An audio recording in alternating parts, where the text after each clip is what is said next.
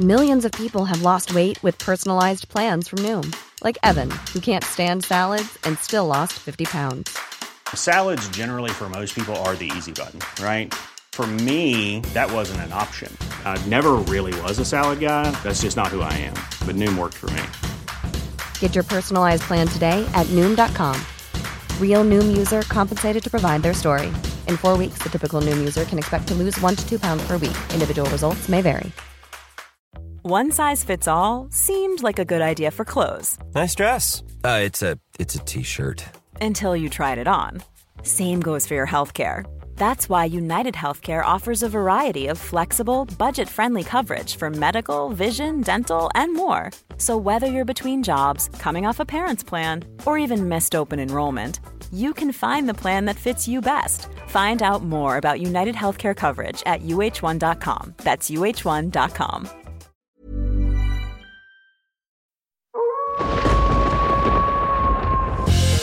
Welcome to What That Old Queen, a candid and adult take on queer life quandaries at a certain age.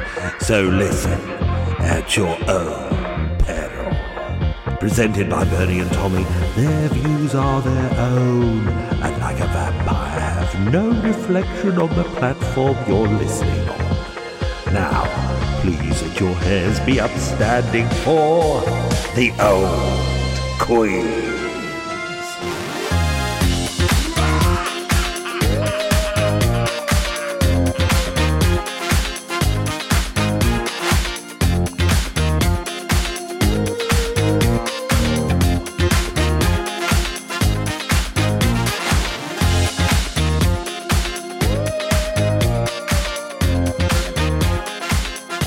Hey Tommy, this is a good theme tune. It's our special Halloween theme tune. I think we should have it all the time. Should we just do Halloween themed episodes every week?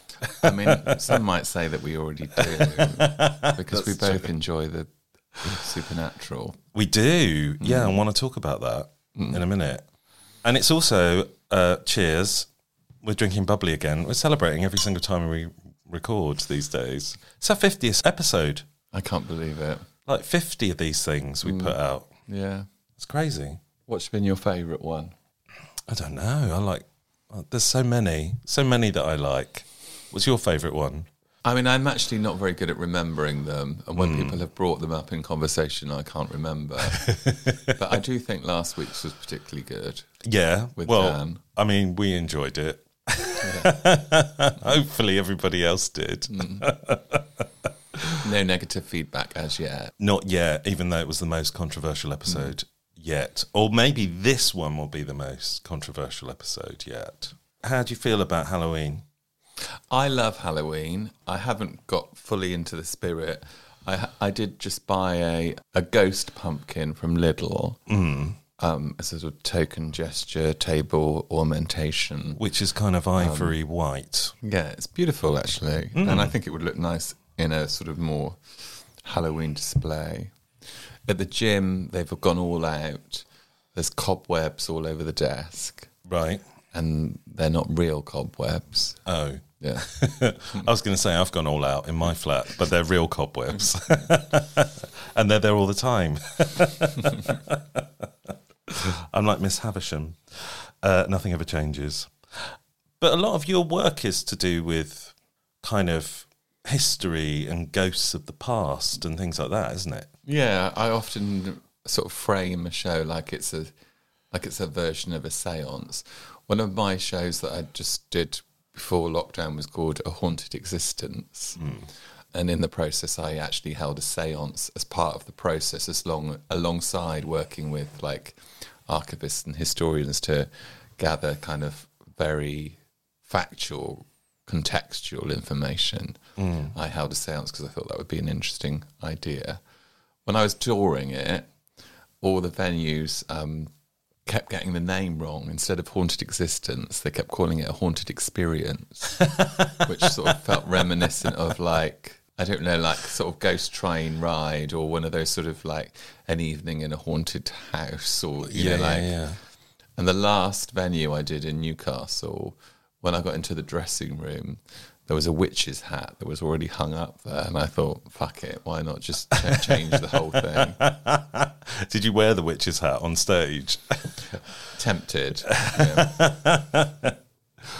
But what was that experience like? Because you mentioned you've worked with a couple of mediums in terms of research, haven't you? Yeah, so we had the séance. So the story is around a series of a group of men, so like 18 men that were involved in a trial for gross indecency in the 1950s. And not very much was known about those men because I think mainly because of their class, really. So not many details are recorded if you're of a certain class. We just really had their names from the newspaper. And so we thought it would be a good idea to have a séance to try to work out what stories pertain to them. And we worked with this medium and they told us various interesting things. Mostly they were kind of things that were sort of felt like very evocative visual images that I used in the shows. She talked a lot about a man with rings on a train that would give codes and signals and stuff. So I worked a bit with that sort of to recreate that. After the séance, we came back to this flat. And two of my friends would stay in the night because they live outside of Bristol. And one of them, my friend Catherine, was sleeping in my bed with me. In the middle of the night, she woke up to a figure that was leaning over my bed. And it felt very much connected to one of the men's stories. It wasn't just one of your grinder mates come round. The door was on the latch. No, yeah. And she felt his presence around her, like after that event.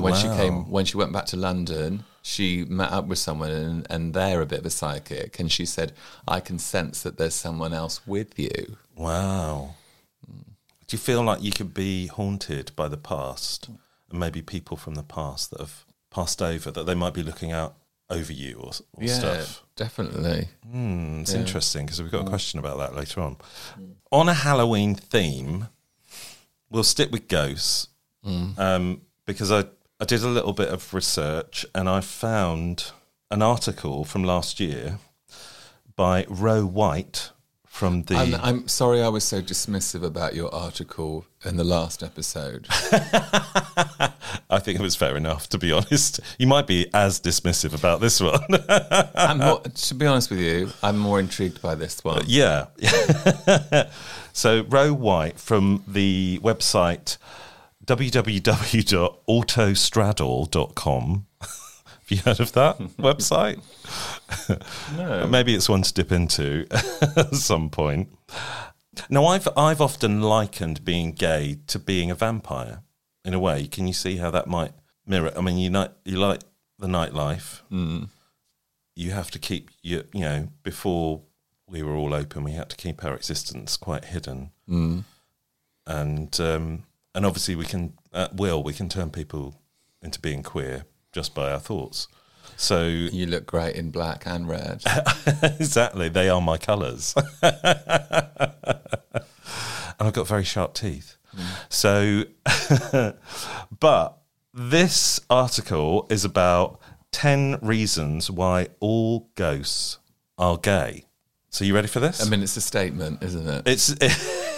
It is. But she does clarify that when she says gay, she doesn't mean gay in terms of orientation, although some ghosts swing in that direction. She means culturally gay in the way that some people are culturally Jewish. So ghosts carry the most critical markers of the queer community, from the quirks that fill us with pride to the ones which aren't so flattering. Okay, I'm intrigued to know more. Yeah, so here are the 10 indisputable reasons why all ghosts are gay. Ghosts are sentimental.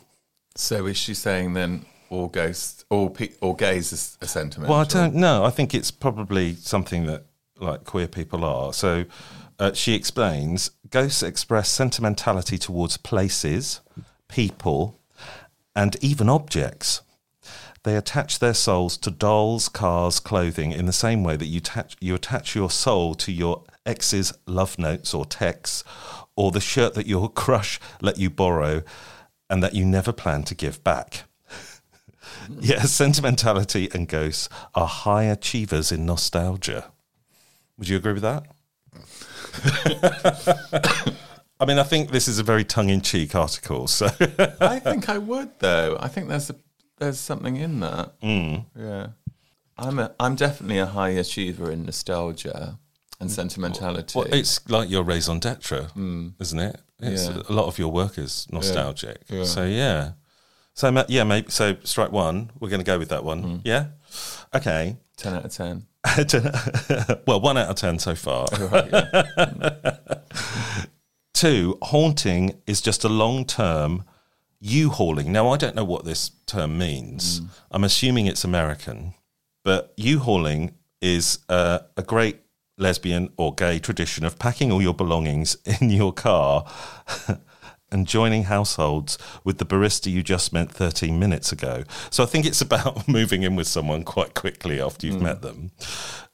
Considering that ghosts tend to shack up with past lovers and occasionally follow them around, haunting is the ultimate way to U-haul. It's immediate, it's intense, and it definitely saves on the rent.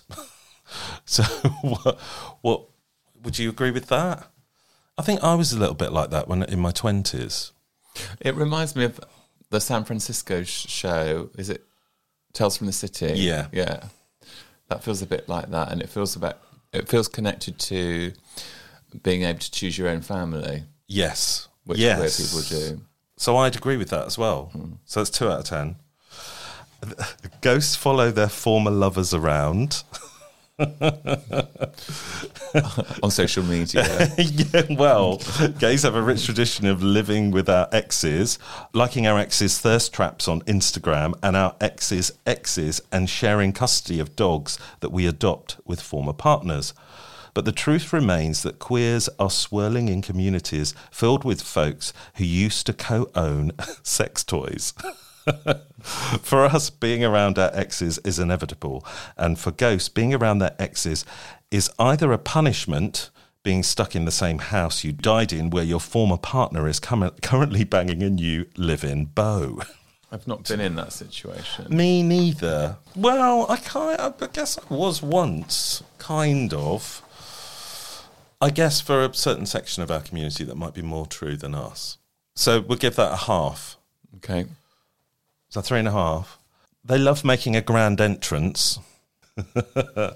From that one extra terrifying jump scare into Samara crawling out of the TV.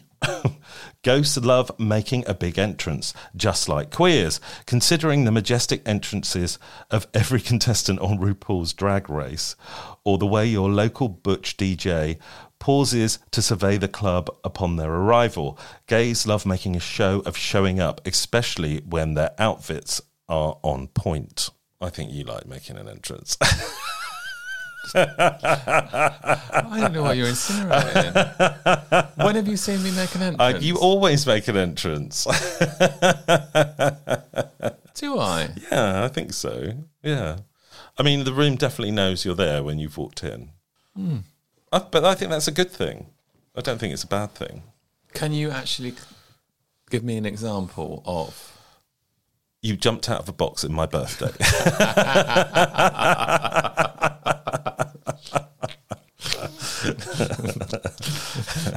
Which is one of many entrances. I mean, actually, that is my fantasy, is to jump out of a birthday cake. And I think that there was talk of that, but the budget didn't allow. No, maybe for my 60th. Right, 6. Their best friends are witches. What queer person doesn't have a BFF who reads tarot and operates a side business selling herbal sachets on Etsy? Just like gays, ghosts appreciate witches who are skilled at communicating with the dead. Consider how Moaning Myrtle befriended multiple witches and wizards in Harry Potter, or how Wendy buddied up with Casper. Ghosts need witches to stay in touch with the living, the same way gays need witches to do our partners' astrological charts. Would you agree with that? Well, I think that, witch is a term that people use quite regularly to me. All right, witch, they say to me. And me. And I think, historically, probably people that were branded as witches were on the fringes of society and probably part of our community in many ways. Which we definitely are. Yeah. And I'm a bit witchy. So, yeah, I'd agree with that We one. both do the tarot as well. Yeah. We don't need a friend to do that. We can do it ourselves. Yeah, we... Very self-contained. well, we can do it for each other. Yeah. And, I've been known to do a spell or two. So, yeah, I'd agree with that one. Ghosts love the nightlife. Across fiction and real-life settings, ghosts nearly always go bump in the night. Nightlife culture to queer community. I like the idea of a night loaf. Overnight loaf. The night loaf. Maybe that should be the new queer night in Bristol, the night loaf. Overnight loaf. Nightlife culture to queer communities for decades, and we still love to bump on the dance floor. I was doing a lot of splits on the dance floor on Saturday. But I have experienced you doing splits in the BBB before. It's so small in there that we have to clear the floor for you when you do it. And it's nice and wet, so it's easily done. I Don't- slide yeah. across the floor quite easily. Don't wear your white jeans when you do it. I don't have any white jeans. okay. Yeah. Maybe when you're a ghost, you will. I always think of Liz Hurley when I think of white jeans. Do you? Why is that? Well, she used to wear them quite a lot. I don't think she does anymore, just a bikini. It's a very 80s kind of look, isn't it? I think. 8, they're often associated with cats. Multiple ancient religions believe that cats were shape-shifting spirits, and some modern cat lovers also believe that. In short, ghosts are cat people, queers are cat people, therefore ghosts are queer. I mean, that's...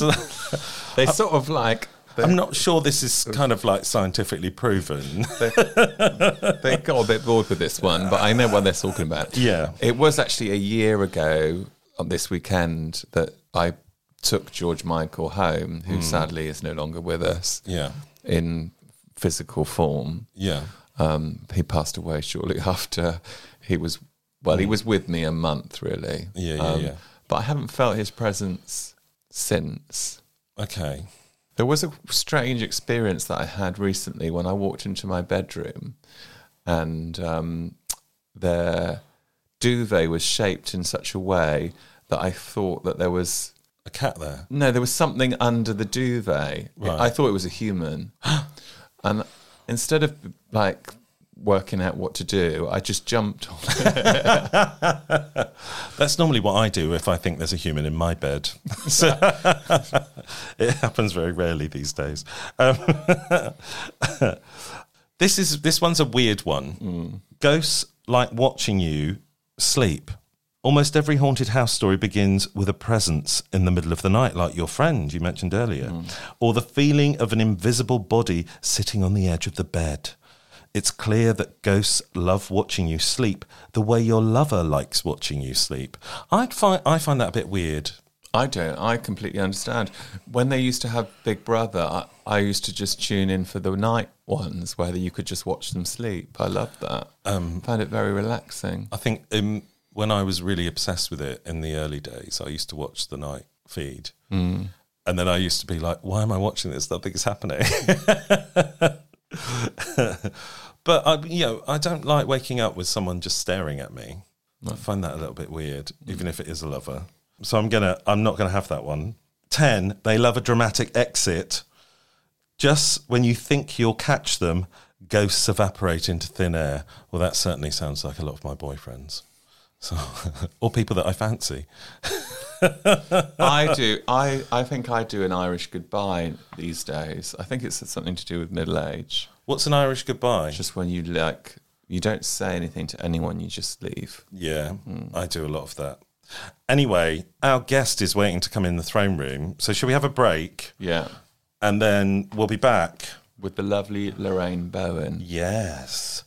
And we'll be back after this.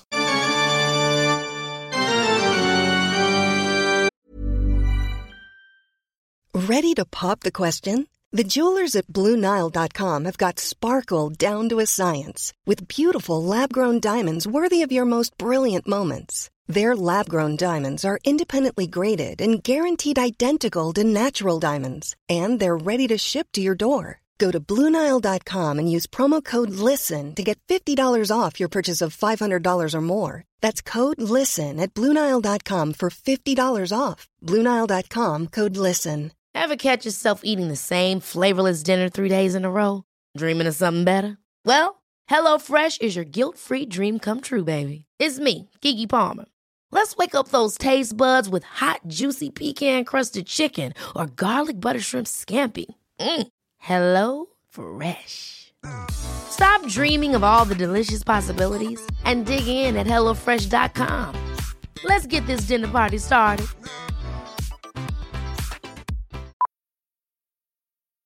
Millions of people have lost weight with personalized plans from Noom. Like Evan, who can't stand salads and still lost 50 pounds. Salads generally for most people are the easy button, right? For me, that wasn't an option. I never really was a salad guy. That's just not who I am. But Noom worked for me. Get your personalized plan today at Noom.com. Real Noom user compensated to provide their story. In 4 weeks, the typical Noom user can expect to lose 1 to 2 pounds per week. Individual results may vary. A lot can happen in the next 3 years. Like a chatbot may be your new best friend. But what won't change? Needing health insurance. United Healthcare Tri-Term Medical Plans are available for these changing times. Underwritten by Golden Rule Insurance Company, they offer budget-friendly, flexible coverage for people who are in between jobs or missed open enrollment. The plans last nearly 3 years in some states, with access to a nationwide network of doctors and hospitals. So for whatever tomorrow brings, United Healthcare Tri-Term Medical Plans may be for you. Learn more at uh1.com.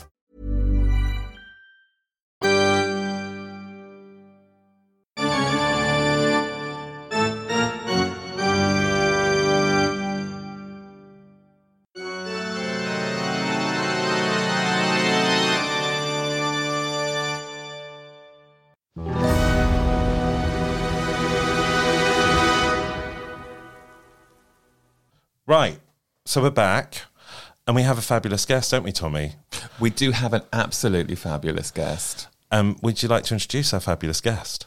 Please be upstanding for the lovely Lorraine Bowen. Hello, welcome to the throne room.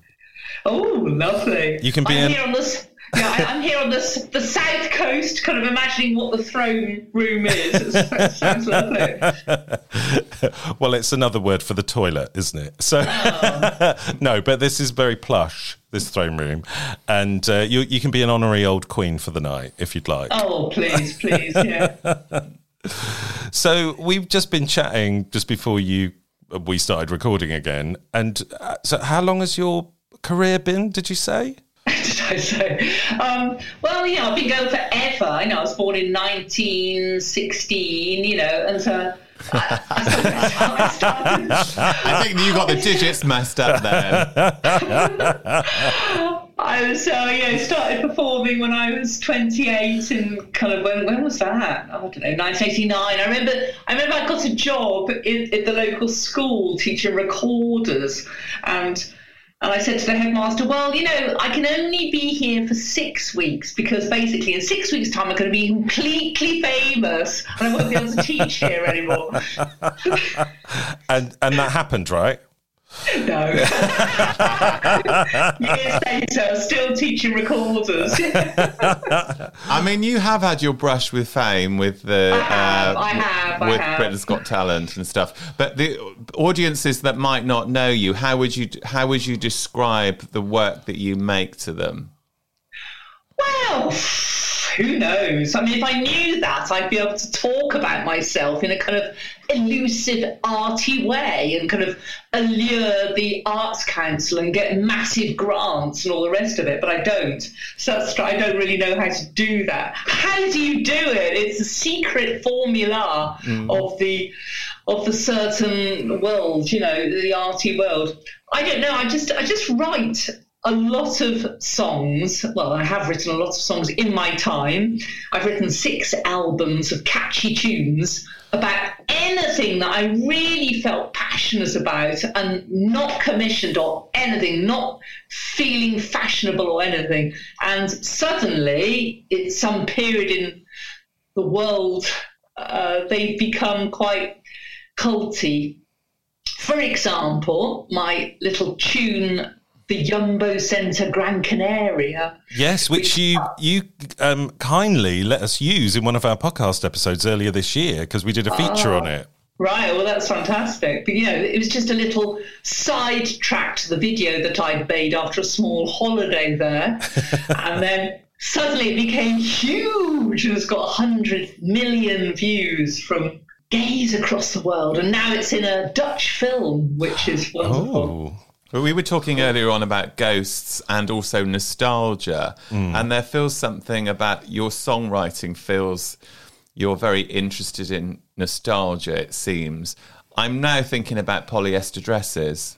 Well, I've been collecting polyester dresses since I was 16 years old. I didn't know it was a nostalgic thing to do when I was 16. I used to go to the local village jumble sale and pick out anything sparkly, anything that had a vibrancy that my village didn't, because I was brought up in a very suburban, boring, grey mirage of childhood, and the polyester dresses kind of felt like another world that needed to be collected by me. And I still have a lot of them, and I'm still doing a show called Polyester Fiesta, which is it's got 4 models, a wardrobe mistress at the back of the screen, and it's a tightly choreographed show with all these dresses and things that I've collected over the years. It's quite weird, and it doesn't go out that often because it's very difficult to do. It sounds amazing, though.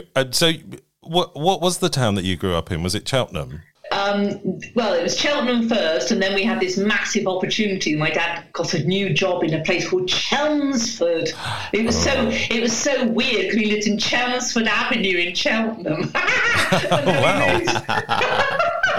We moved to Chelmsford. It was so weird. So yeah, we lived in this small village outside Chelmsford, and I thought we'd arrived, somewhere amazing. I didn't even know my times tables at 9, it was like that. And then suddenly, whoa, Essex, it was, and I had to have elocution lessons because my accent was so dreadfully straw out the corner of my mouth,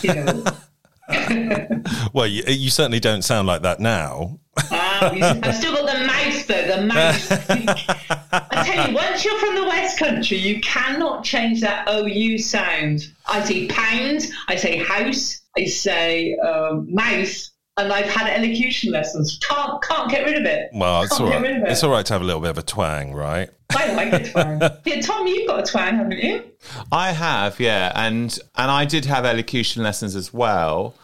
And I wish that I hadn't, because actually I really like it when I have that West Country twang, even more so. I have it a bit more when I've had a bit to drink, or when I'm talking to my family. I just slip right into it. So go on, Tom, you say house, mouth and pound. House, mouth, pound. Yeah. You've definitely you've got the pan airs in you there. Pam Ayres has been really hot on Twitter today. Did you see her? That she's written this fantastic little poem about the sewerage going into the rivers. Absolutely beautiful, really beautiful. Look it up. I love Pam Ayres. I love Pam as well. Fergal Sharkey was on the radio today talking about the sewers. Did you catch that as well?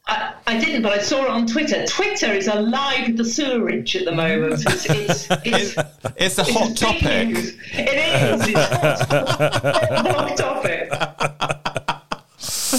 It's a sign of the times. Which really sort of puts, all those wild swimmers... I know. In amongst it all. Well, I'm a bit scared to do wild swimming because of it. Yeah. Although I did used to go swimming on the North Kent coast when I was a kid, and that was probably full of sewage as well. So it probably wouldn't do me any harm whatsoever. But Lorraine, you were recently on Radio 3, The Verb. How was that for you? Were they doing different versions of your Crumble song? Well, it's always been a bit of a joke that I've got my Crumble song, which I wrote billions of years ago. People thought I'd written it just the week before Britain's Got Talent, but no, it's been going on for absolutely ages and ages. And it's been a running joke that I've always wanted people who speak a different language, come from a different country maybe, to translate my Crumble chorus and put a piece of food that they absolutely adore from their country. So what I've always said, and I put it on one of my albums, is translate it, sing it, send it to me, and I'll put it out. I'll put it out on Spotify. So I've had loads of fantastic versions from Dutch to Bombay in India. It's fantastic version there. So say, for example, the Italian version, which, if anyone doesn't know my song, which is everybody's good at cooking something, and I'm good at cooking crumble. In fact, I've got one in the oven. Would you like some? So those are the 4 little things. I don't know why it's so popular, but there you go. Because it's great. It's a catchy song, and I love crumble as well. So well, I love crumble as well. So in Italian, the chap that translated it loved chips, which are patatine. So I think they're actually potato chips that we call them crisps in our country. But I have to kind of really, I'm bolstering up my bosoms as I sing this, because you have to do this, if you're going to become Italian. So, tutti quanti sanno cucinare ed io so fare le patatine. Ne ho un paio dentro il forno, never let go. That's amazing. I'm recording this soon. I want to put that out on YouTube, if I may. Because your arm movements and facial expressions were amazing. That's because I studied flamenco for a year and then I got sacked. But the fact is, I've kind of wildly confused Spanish with Italian there, haven't I? But the thing is, it's so wonderful Italian. It's so and it's so dogmatic and so affirmative, and so the mama is she's the absolute core of the household, and she slammed down any man. I just love the Italian thing. So that's a great thing. You have to get into the acting, don't you, if you want to speak a language? Well, especially Italian, it's so expressive. It is. It's wonderful. I was witness to your version that you did in Rye, live in a pub, in a lovely pub. Everyone's good at cooking scallops at the Scallop Festival. Do you remember that? I do. It was a very wild night because Johnny Woo was down there, and he's a very wild partier. And he comes from the Glory in East London, and that's an amazing night. Timberlina of Rye organised that. That was a lovely gig. So should I carry on now with the Japanese version? Oh yes, please. Or have we all gone off? No. I want to hear all the versions, if we may. So this Japanese version was translated by a chap in Brighton who is Japanese, and he's actually a kind of, what can I say? He's an actor of the stage and screen, and he volunteered to do the sushi version. And what he did, we met outside this kind of gay pub in the lanes, and very quietly he said the syllables of the Japanese language into my tape recorder, and then for the next 6 months I just practiced saying them because it is so bloody hard. It's really hard, Japanese. Anyway, and I got to put on a different palette here with my voice. Yeah. As if I'd studied acting. I haven't. Ready? Mi inate sokoro sushi date tokuinandamo ja te aorate sahajime yo. Amazing. How many languages did they put it into? I've got the Dutch version, which I can't do because it's all right. Yeah, it's very difficult. A Chinese lady did it. That's impossible. So I got her to do it. That's on Spotify. Israeli, someone did it from Israel. That again, it's too much for me. Too much for me. So that's on Spotify somewhere. But when am I being stupid? But are they talking crumble? Are they doing their national dish or their favourite? Yeah, it's The joke or the challenge, I'd say, the Crumble challenge is the fact that you put my song into your favourite or the national dish, because Crumble is so British. That's the whole thing about Crumble. Incredibly British. You know, you're men, but you didn't do probably, you know, the first 12, you know, when you're 12, you do home economics if you're a girl. I think men were allowed to do home economics later on in the 70s. I did home economics. Did you? And did you do Crumble first as your first lesson, or egg nests like I did? I think we did chicken a la king. That was one, and meatloaf. I remember that. He went to a posh school. He went to a posh school. I didn't go to a posh school. Sounds pretty posh to me. Chicken a la king. Yeah. But we had chickens, and I couldn't eat it. It was overcooked or something. So we gave the chickens the chicken a la king. So they ate them. Oh no, yeah, it was all wrong. Really. I think that happens in battery farming, anyways, doesn't it? What are your other favourite dishes? Have you written any other songs about food? Yeah, I love writing about food, because the thing is, as a kind of quirky songwriter, I can't stand writing about love. I can't stand this whole Adele thing. You know, it's all got to be heart-wrenching.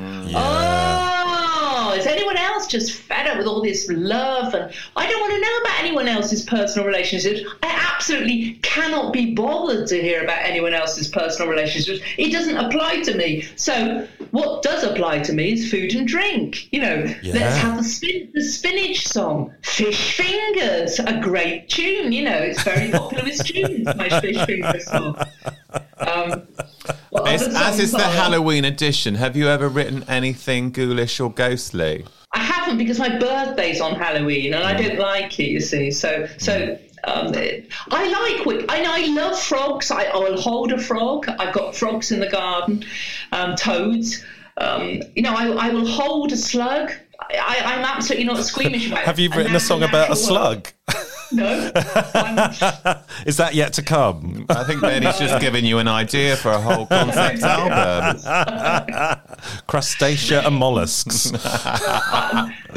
I've written, you know, my insect song is incredibly popular. That was on the John Shuttleworth radio show, and from that I did the Pestival gig at the Eden Project. Yeah, so I did a whole half an hour of insect-related songs, which I can do. Yeah, give me a theme, I'll do it. Okay, well there you go. You've got Crustacea and mollusks. That's your next album.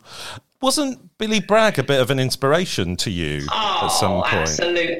Oh, my goodness. Billy Bragg started me off. You know, I'm just a small, shy child from Gloucestershire and Chelmsford. And at the age of something, I got an amazing opportunity to perform with him on stage for 3 tours. And at the end of the 3 tours, he said, right, we're going to have a meeting today with me and my managers. He said, right, you've got to leave the band that you're in, because I was in a band at the time. He said, and I want you to write 6 songs for me, and I will give you a critique on the 6 songs. So I wrote the 6 songs, and then he said which ones he liked, and then he said, right, now get a gig.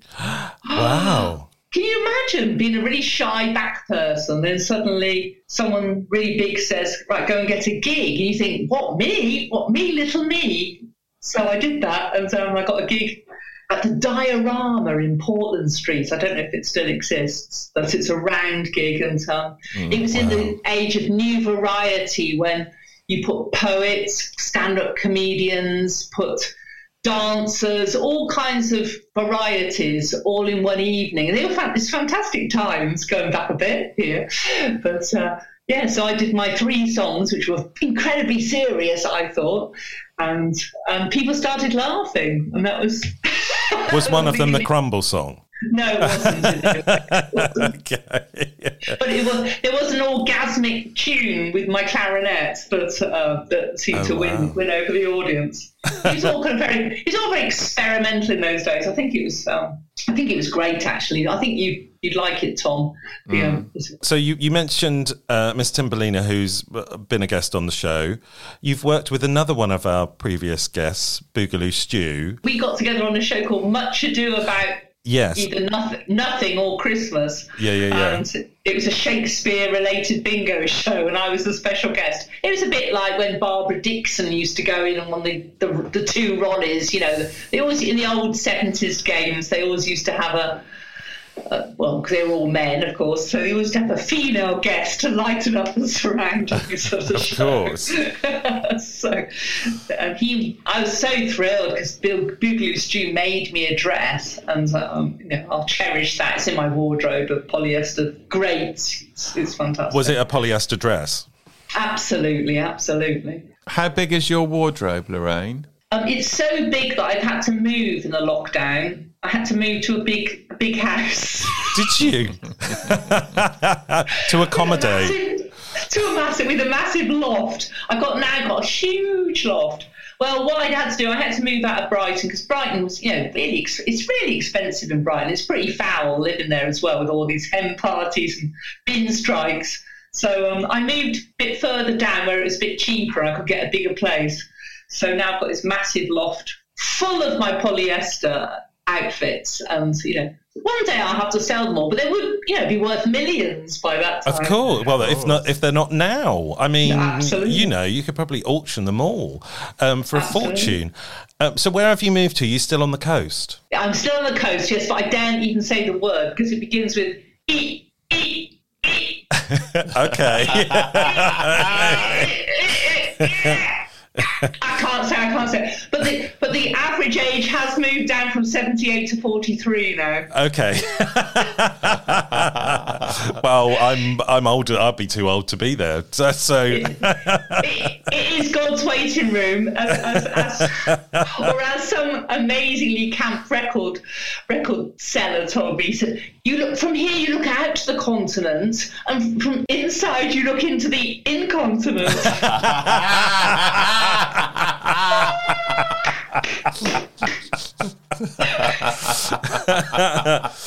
So, they should have that on the sign. Welcome to Eastbourne. You said the word! I know! Oh, gosh. She's going to have hordes of fans clambering at her door now for those polyester dresses. You can beep it out. I'll tell you something, though. I mean, I'll say the word Eastbourne. But it's actually a really nice place. It's got a terrible reputation. And I had so much jip when I moved. Oh, my God. It was like, I'm putting up crossed arms here for people listening on audio.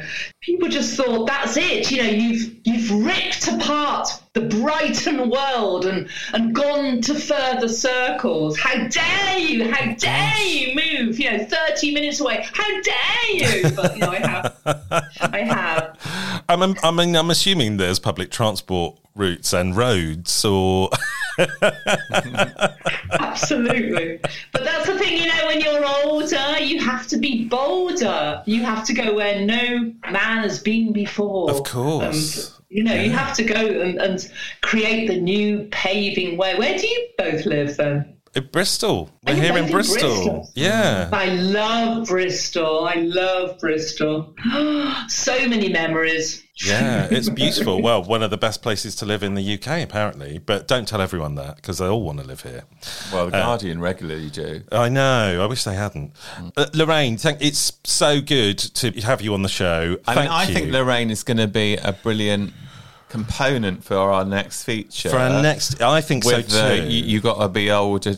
What is it? You've got to be bolder to be older. Yeah. Yeah. I think this is great because we've got tidbits of advice. We've got some quandaries, and some of them are quite pertinent to maybe what you've just said, actually, bizarrely, as sometimes happens with this. But Lorraine, thank you so much for being on the show. Where can people find out more about you? Well, I'm just smothered over social media. Of course.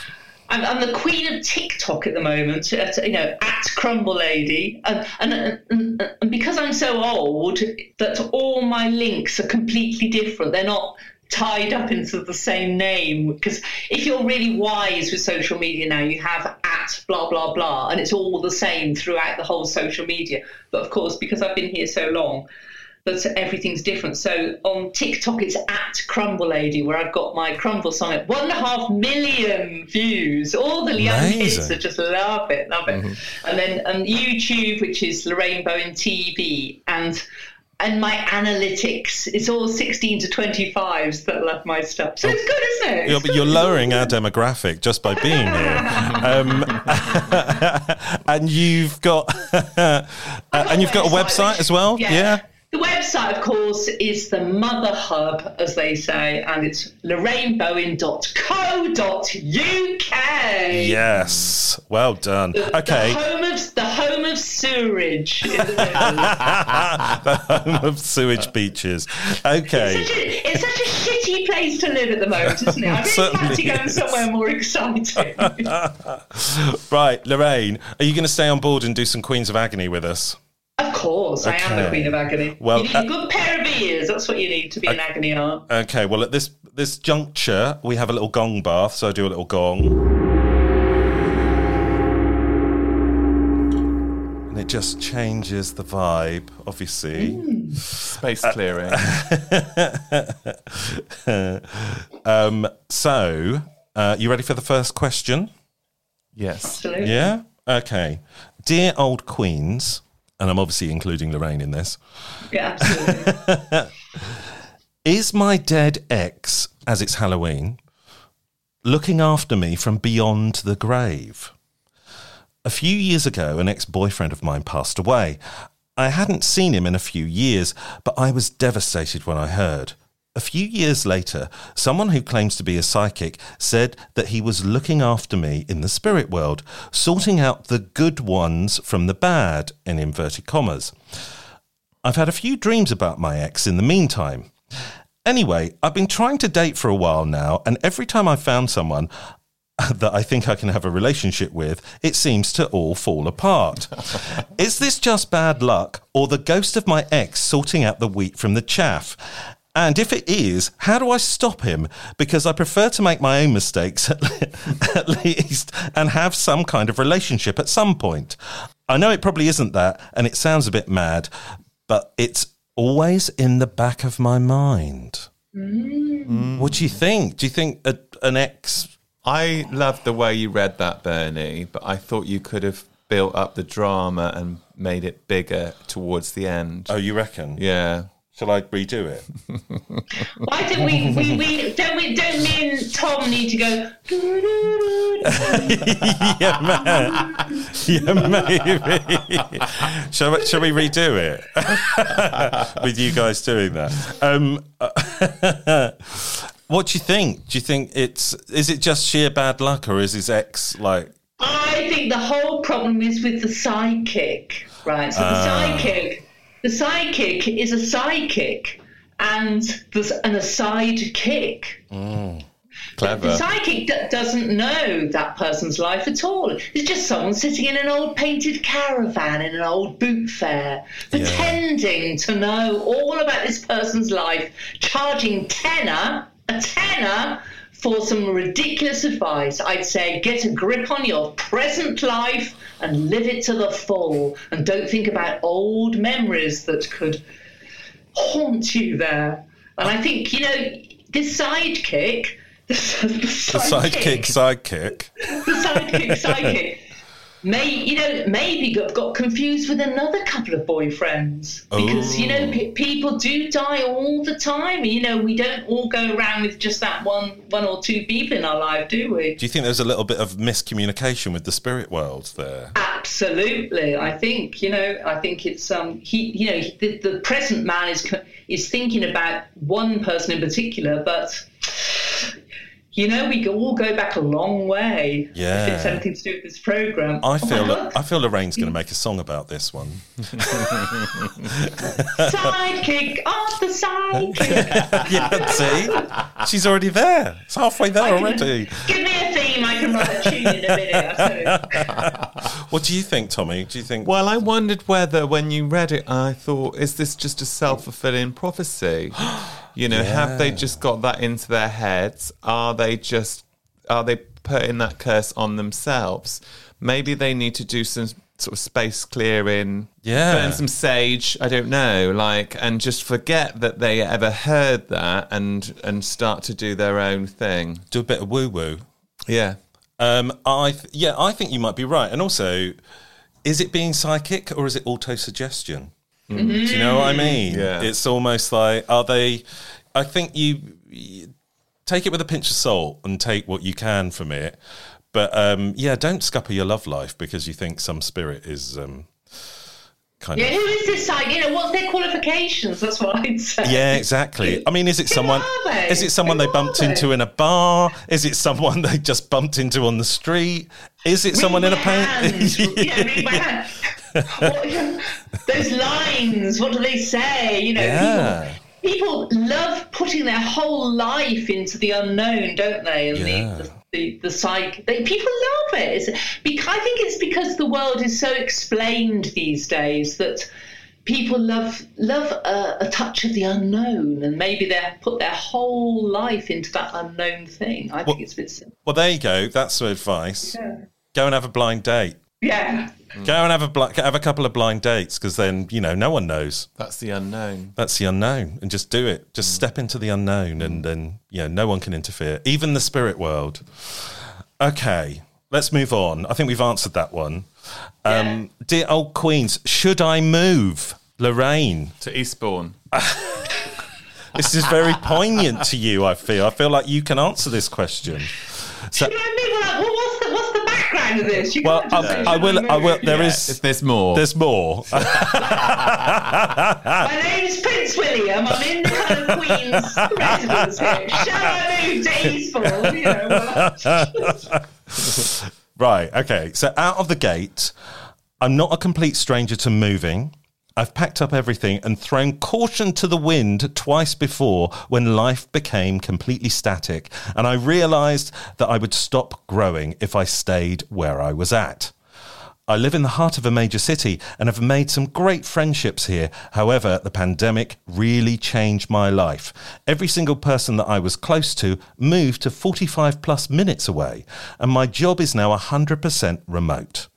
I find myself suddenly alone in the city, and I've never particularly loved outside of my friends. I'm now lucky if I spend 3 hours a week with another human being.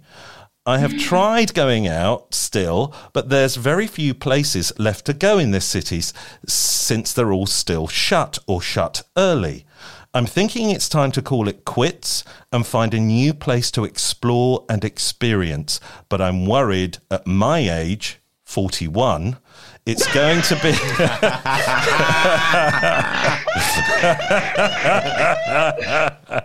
is going to be even harder than ever before to start over. Do you know anyone who's moved away in their 40s to start over? Lorraine, this was... It's almost like... It's meant to be. I feel like the spirit world has brought this question to you. Well, I can answer with this sincere amazingness. I don't know who this person is. Well, listen to me, the person who wrote that, because I went to Valencia on holiday, and I was in this bar. It was pretty empty, and there was these Americans there, and they were having a great time. And we got chatting, and I said to them, "So what do you do?" And they said this magical phrase, which I will never forget. And they said, "Oh, darling, we're digital nomads." Oh. And it was this word that I'd never heard of. So I went back and looked it up. A digital nomad. It means that you can live wherever you want to because your work is totally online. So this person here at 41, a mere spring chicken, by the way. Right. Can be a digital nomad and go fancy free around the world, just visiting places and, getting paid and working on the computer. Yeah, so I get what you're saying here. So why just move to one place Absolutely. when he could just kind of like up sticks, travel about, and then find the right place to be? Absolutely. So these Americans that I talked to, they said, oh, we're just going around the whole of Europe. They said, we're just going around. We work during the day and we go to quiz nights in the evening in Valencia. Next week it's Rome. Then we go off to Madrid. Then it's Prague. Then it's London. So they're just all over the shop. Right, okay. But what about if he doesn't want to become a digital nomad? Well, I think he has to be one for a bit. Okay. Yeah, you're insisting. Absolutely. Well, you can't be moaning onto a podcast, can you? About, shall I do this? Shall I do this? Crunching the nails with, between the teeth. You have to just do it, and then no regrets. Do it for a bit. Do it for a year. Become a digital nomad, like Lorraine Bowen says, and then come back to Eastbourne and then see the other side of the world. How boring. Did you consider becoming a digital nomad for a while? No, I can't be a digital nomad because I do like doing gigs here and there, like I'm doing Polyester Fiesta on the 20th of November in Brighton at the Iron One. Okay, good plug. Plug anything you like, Lorraine. It's fine. And, the occasional gig is really nice. It's really nice. I don't like this country at the moment at all. I'm talking about being in the UK, of course.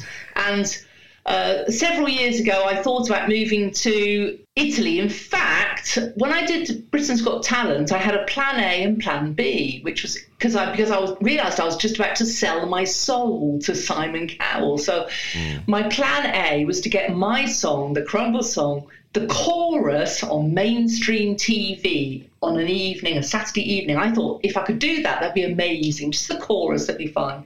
Anyway, so that was my plan A. And I thought, well, it's always good to have a plan B. And I thought, well, if they diss me in any way, if they dare to diss Lorraine Bowen, then I will move to Italy. And I don't care a toss if I do that. I'll just go because I can't bear to be dissed in my own country. So as it was, it all turned out well. But it's good to have a plan A in life and a plan B. Well, the government's constantly talking about plan B right now. Yeah. So. It's true, yeah. But I'm saying this kind of in like, no, jest and seriousness, because it's absolutely, you can ask any of my friends that I had this plan A and plan B written on the wall. Right. And it's quite good to have that, because it makes you feel quite free. That you don't mind what happens in life then. Yeah, so if that doesn't happen, do something else. Okay. Yeah. Right. What do you reckon, Tommy? Do you think that's good? I love Lorraine's response, and I agree. I just feel like there's like a little caveat in the sense that I feel something from this person that they might be actually craving a real sense of community. And I think that there can be something quite lonely about travelling around, experiencing different things and not experiencing them with other people. So if that doesn't entice you, then there's always Eastbourne. Yeah, find your community. As my mum says, in my day, she said there was nothing to do with mental health. What's all this mental health stuff? She shouts. She says, if you've got anything wrong with you, just dig the earth. She says, dig the earth. That's where it's at. Grow some vegetables, dig the earth. I might put that on a T-shirt, I think. Well, there might be something like earth therapy, digging therapy.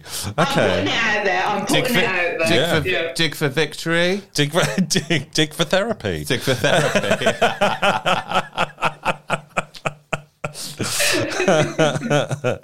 Okay, great. I don't really have anything to add to that. I think it's all been covered there. So we'll move on to the next one. I don't know whether this is pertinent to you or not, Lorraine, or you, Tommy, actually. Dear Old Queens. Reading the title, I think maybe it is.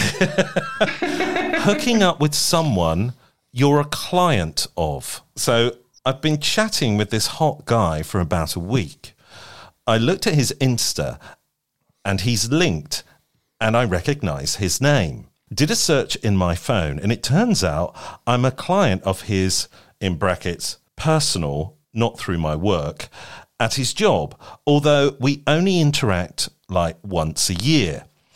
He is unaware of this because I don't have Insta or my name on there. Should I tell him this before we arrange to meet or just leave it?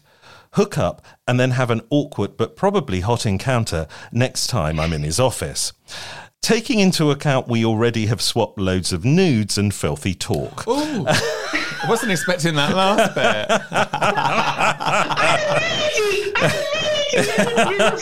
Oh, come on, you know the gay world a bit.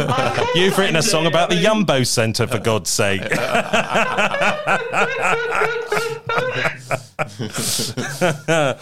So, what do we think? Oh, let's go to Tommy, because I feel this is pertinent to Tom for some reason. I just wasn't...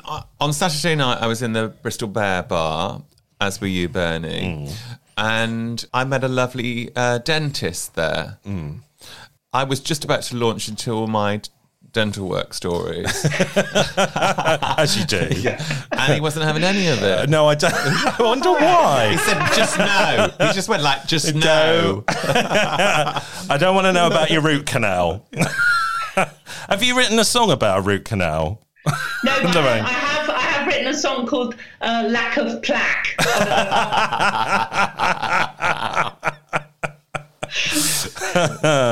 Lack of plaque. Okay.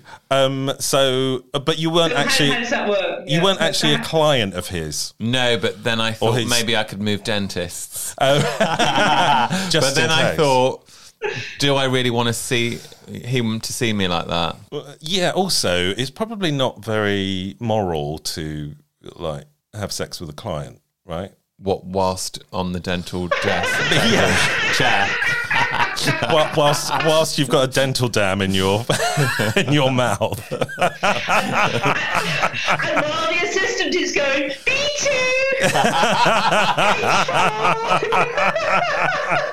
I mean, that's how I identify different parts of my anatomy. With that stuff you have to put in your mouth as well. Oh my God. Mind you, keeps it all orally hygienic, doesn't it? Yeah. Lorraine, have you ever had an incident with a client? Oh God, let's not go too far there. But what I would say is that I'm surprised that there aren't more stories on the press, really, of Grindr encounters, which then you have a Grindr encounter, yes. Encounter, and then suddenly you're in the bank manager's office the next day. And you go, "Oh my God, I really know you. I just can't think how I know you." I always get your face looks really familiar, and I'm just like, I wonder why. But I did have that experience. Not that I'd been with that person, but in the bank, I was kicking off about something that they said that they wouldn't be able to do, and then the manager, who I know from Grindr, what's he called again? He's called like the City Otters. City Otters, yeah. They're called the City Otters. Yeah. He just sort of piped up from quite further down the office and went, just let him do it. Yeah. And that was it. It's the gay Grindr mafia. Yeah. It's a bit like the Masons.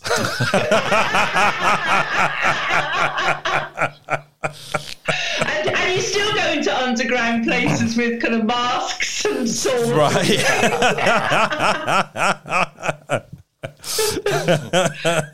as if I know about that from the East End. Yeah. No, I think you're right. I think there's... I think it happens a lot. I think this guy should just go for it. Yeah. You know, I mean... He can just become a digital nomad if it all goes wrong. Yeah, exactly. That's his plan B. Plan A is to go for it. Yeah. Plan B is to become a digital nomad. Okay, yeah, great. Absolutely. Great. That works. So, final question. Wow. Dear old queens, do you... No, Lorraine, again... There's a little bit of synchronicity going on here. I don't know if it's because it's Halloween or what, but dear old queens, do you hate an artist or song because it was a favourite of your ex? I had a boyfriend who was older than me a couple of years ago who was wild about Adele. I now find that I can't stand to listen to anything of her anymore. Not just because I'm not into her style now, but because it is now associated with bad memories. Have you ever had a reaction like that? Well, Sorry. You go on, Tom. I'm really interested to what you say. Well, all I was going to say was my ex-boyfriend was from Tottenham, which is Adele's stomping ground. Right. Before LA. So on the subject of Adele, we'll get round to you, Lorraine, in a moment. I walked past the registry office before COVID times, and there was a woman singing Adele songs outside with a guitar as a couple were coming out, and I was thinking, if that's the ex-girlfriend, that's the best revenge ever.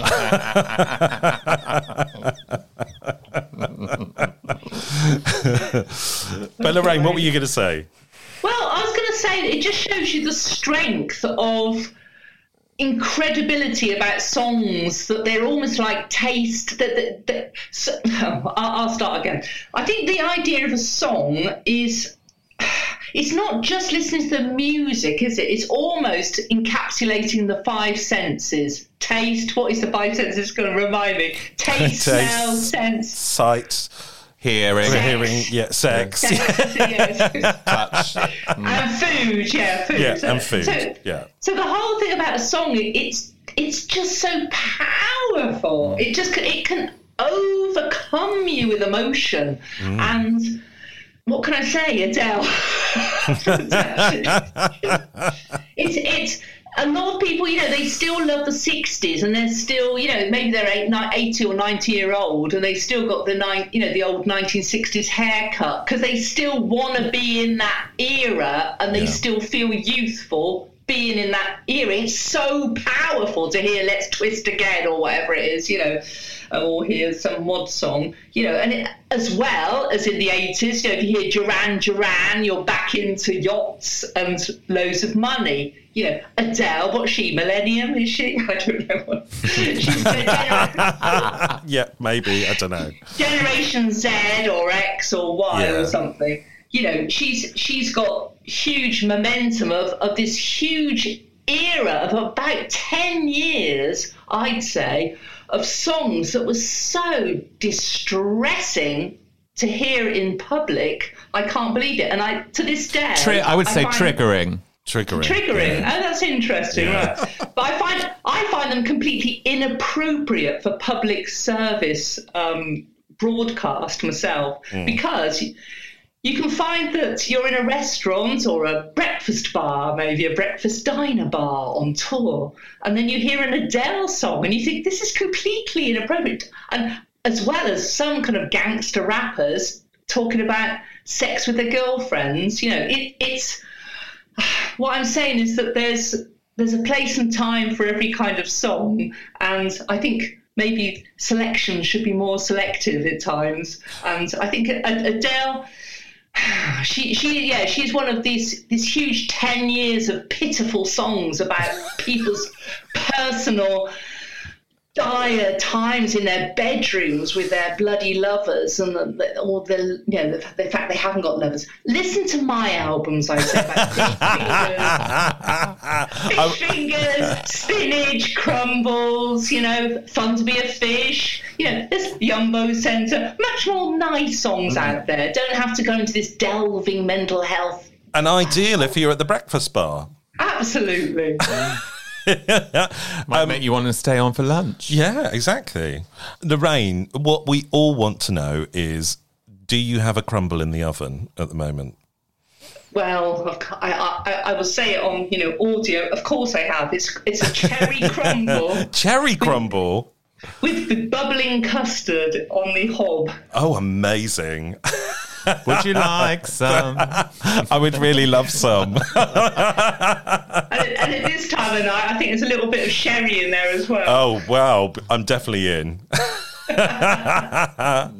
Lorraine, thank you so much. You've been a joy to be on the show. Thank you for... I've really enjoyed it. I really enjoyed it. Great. Oh, so what gigs have you got coming up? Well, I think the word gigs is quite...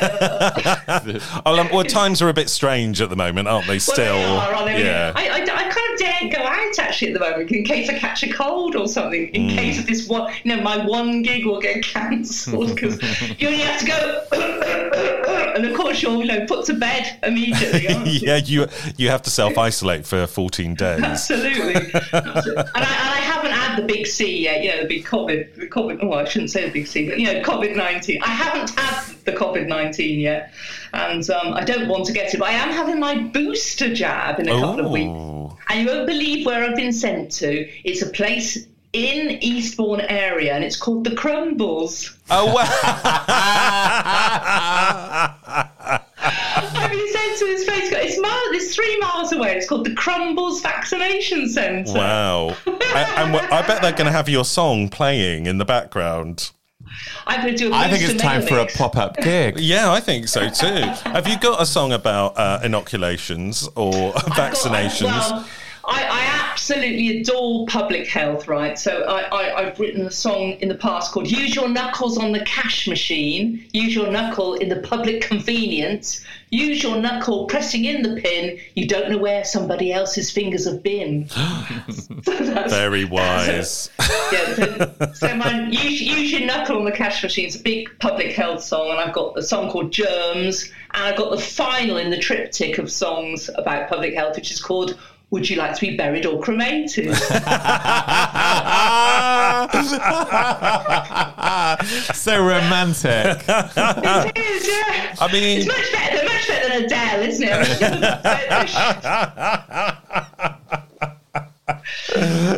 amazing. Thank you so much. So, well, you did you say you had a gig? I don't think you mentioned the gig. Were you having your inoculation? So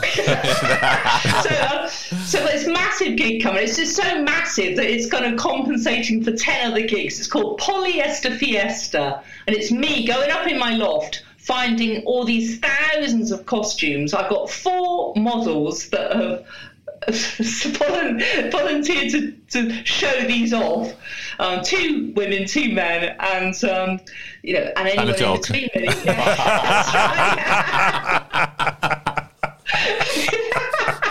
I shouldn't be so sexual, really, but it's all right. You're covering all bases there. I feel. Yeah. The blokes can wear the dresses, the girls can wear the trousers. It doesn't matter. But the fact is, there's a lot of costumes there to sort out. I've got 70 costume changes, and it's at the Brighton Ironworks, and it's a new LGBTQRSTUVWXYZ venue. Amazing. It looks amazing. I was looking at the website the other day. It is. It's amazing. I went for a meeting there, and they said, "Oh, do you want to do like some kind of Star Trek space kind of show?" And I said, "Not really. No." I said, "Oh, I don't know what to do." I said, "I have got my Polyester Fiesta." And they said, "What's that?" I said, "Well, it's this amazing 2-hour show of just total loads of costumes and catwalk cabaret." And they said, "Yes, we want that. We want that." So I'm doing that. Great. And when is that? That's the 20th of November. It's Saturday night, the 20th of November. Right. And where can people get tickets? On the Ironworks website, and you can even come down from Bristol to Brighton in a bus. I There's know. The BBBs. Have a little jaunt. Maybe we will. Maybe we will have a jaunt. Bristol to Brighton in a bus to see Bowen. There we are. We would love to. Right, Lorraine, we've come to the end of the show. Thank you so much for being on. We've absolutely loved it. It's slightly controversial as well, this episode, I feel, as well, with all the Adele talk. I think we might have a bit of backlash about that, but who cares? But you've been fabulous. Please say goodbye to our lovely audience. Oh, goodbye, lovely audience. I absolutely hope that you've enjoyed the ridiculous chatter. Of course, it's all tongue-in-cheek, and we all love Adele, really. Of course we do. And Tommy, please say goodbye. Oh, goodbye. And can we call it Plan B? We can call it Plan B. Thank you, Lorraine. Thank you, Tommy. Thank you, audience, for listening. As ever, we will see you next time on What That Old Queen. Are you doing the spooky? Yeah. You have been listening to What That Old Queen. Written and presented by Tom Marshman and Bernie Hodges. The show was produced by Bernie Hodges for Hodge Podcasting. To contact the old queen, please email hello@thatoldqueen.com or find us on Facebook, Instagram, or Twitter.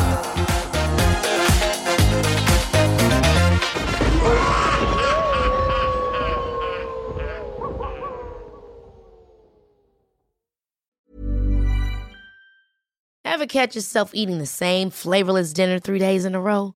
Dreaming of something better? Well, HelloFresh is your guilt-free dream come true, baby. It's me, Keke Palmer. Let's wake up those taste buds with hot, juicy pecan-crusted chicken or garlic butter shrimp scampi. Hello Fresh. Stop dreaming of all the delicious possibilities and dig in at HelloFresh.com. Let's get this dinner party started. Even when we're on a budget, we still deserve nice things. Quince is a place to scoop up stunning high-end goods for 50 to 80% less than similar brands. They have buttery soft cashmere sweaters starting at $50, luxurious Italian leather bags, and so much more. Plus, Quince only works with factories that use safe, ethical, and responsible manufacturing. Get the high-end goods you'll love without the high price tag with Quince. Go to quince.com/style for free shipping and 365-day returns. Want to get a chiseled look in the jawline? Sculpt and shape your jawline with added volume from Juvederm Volux XC. Juvederm Volux XC is an injectable gel specifically designed to be robust enough to improve moderate to severe loss of jawline definition. And it is the first and only hyaluronic acid filler approved for the jawline. Add volume to your jawline for a chiseled look with Juvederm Volux XC. For important safety information and to find a licensed specialist, visit Juvederm.com. That's Juvederm.com. Not for people with severe allergic reactions, allergies to lidocaine, or the proteins used in Juvederm. Common side effects include injection site redness, swelling, pain, tenderness, firmness, lumps, bumps, bruising, discoloration, or itching. There's a risk of unintentional injection into a blood vessel, which can cause vision abnormalities, blindness, stroke, temporary scabs, or scarring. Talk to a licensed specialist to find out if it's right for you. Visit Juvederm.com. That's Juvederm.com.